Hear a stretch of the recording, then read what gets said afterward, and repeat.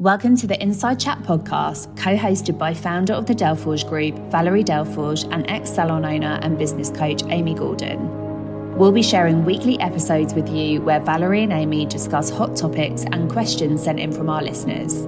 A must listen for all salon, spa, aesthetics, and skin clinic business owners. Check in every Monday wherever you listen to your podcast, and we'll be here with a new episode ready to help you start your week off right.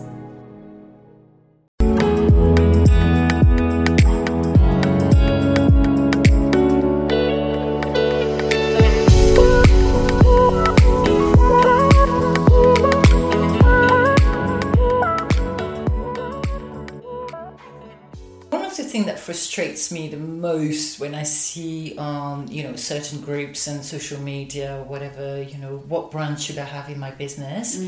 I'm just sitting there thinking, no, it's just the wrong question, because ultimately you are unique. So who do you want to attract in your business? And it's not down to everyone else to kind of decide, I guess. Yes. Yeah. I mean, that's absolutely right. No one else can work it out for you. And I think it depends on your positioning in the market, what your values are in terms of, we've got a client who has British brands. Are you vegan-led? Do you want that kind of all holistic approach? So it very much depends on what you're offering, and then you start to drill down what brands you want to look at then. And I think it doesn't hurt to be original. It equally doesn't hurt to have a brand that's well known as well, to draw in people that are after that brand for a certain reason. But at the same time, I think it's quite nice to be that little bit different, do your own research, choose it for the right reasons, not just because a group of people have sort of said this is brilliant, have this, although that's fantastic as well. It's great to get ideas. No, I get that and I understand that, but I think it's to me is, and obviously it's like you said, it's getting ideas, it's knowing what's out there, so that's absolutely the right way forward in some respect. But you should do an analyze where, okay, again, it goes back to the why, the USP. Am I going to be the person the salon that's got a brand that's exclusive to the area, in which case that's a big USP. Who do I want to attract? The bottom line is that. Who do I want to attract to my clients? Who do I want in terms of clients? Is it anti-aging, vegan, etc., younger clientele? So it goes back to the marketing of a huge marketing strategy, which is ultimately your branding, your positioning. Who do you want to attract? Because perhaps, we were talking with someone the other day where it might not be the brand that she's absolutely in love with, but somehow the clients love it. Yes. So if it is that, then you're obviously tapping into a really good clientele because she was very much, this is successful, etc. So that means you're attracting the clients that you want. Then there's nothing to worry about in some respects, isn't it? You don't need to keep adding to it. No, I mean, for me personally, the less the better at the time when I had the clinic, because I didn't want to overload the clients with too many options, really. I knew what I wanted to achieve and what I needed to get to achieve it. So it wasn't necessary to keep on piling on new brands or new launches and so on. But I also think it's very interesting at the moment, a lot of our clients are talking about white label products, creating your own product to kind of coincide. I mean, you've got a client you work with quite regularly who's created their own ingrown hair serum. And then we know another client who's maybe bringing in products from America on a white label. I mean, there's always a cost behind that, of course, and is it a necessity within the business? Will it drive more revenue? Does it give your business that level or that that bespokeness that you're wanting, and so on? But that's definitely worth a thought process as well.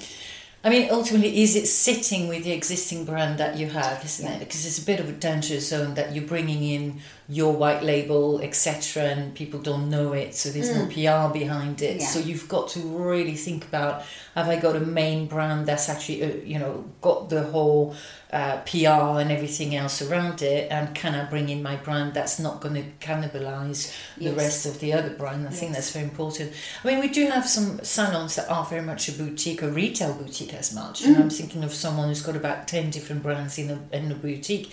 It really works for her. Yes. And it really... If you're positioned in that way. Yeah, and it really works in the sense that every brand has a meaning to what she's doing in terms of the treatments, etc., without being too extensive either. Some of the things are more gifty, some of the things... But again, it's going back to, if you want to create more of that boutique element, then how do you positioning within the area, isn't it? No one else is going to give you that answer but you, in a way. Yeah. And the marketing around it and the branding around it, to me, is so important. But when you go back to you knew where you were going, isn't it, with your salons? You went from lashes to nails to skin. Exactly. So what made you choose the brand you got? I mean, the skin brand, I very much took my time over that, and I did my research. I definitely looked at a lot of the popular ones, but no, I wasn't willing or ready to just take on a brand because it was popular or because other salon owners liked it. I needed to find that's something that I felt I believed in order to be able to drive it forward, and eventually I did with a Spanish brand actually, and I just fell in love with it. I fell in love with the products and what we were able to achieve, and that's why I took that brand on. So I didn't listen to any noise. I just knew what I wanted to achieve, and then I found the brand to fit with what I wanted to achieve. And at the same time, as you'll know, with my lashes, because that's what we originally did, I decided to do my own brand of lashes. I mean, that was purely more on a monetary basis, profit-making basis, that, I could bring in my own branded lashes, which were just as good as any other brand, for a lot less. So the profit margins were much more, and we were doing enough of them to warrant that, because there's always a minimum order quantity and so on. And that's why I decided to do that. But every brand that I brought on was driven by what I wanted to do, what the demand was in the business, and then the research behind it, and what I found would then fit with what we wanted to achieve, basically. Yeah, so the thought process is very much onto you as a salon owner, you as an owner thinking, it goes back to where do I want to go? Who do I want to attract, isn't it, ultimately? But then also there's an element as well of, I feel, when we're talking about signature treatments, so we're talking to someone actually yesterday who has a very famous brow brand that's not supplied anymore in the UK. She's looking at another famous brow brand, which is going to be an extra cost. So she needs to warrant how many of brows she's doing. Does that warrant the training? Or should she be creating a signature brow treatment herself with her products, etc., that you could create? But ultimately it's kind of going back to, is this making sense in the treatment menu? Is this making sense for the staff? Is this making sense on the financial level? And is it going to attract the clients? Are they actually coming for that particular brow brand?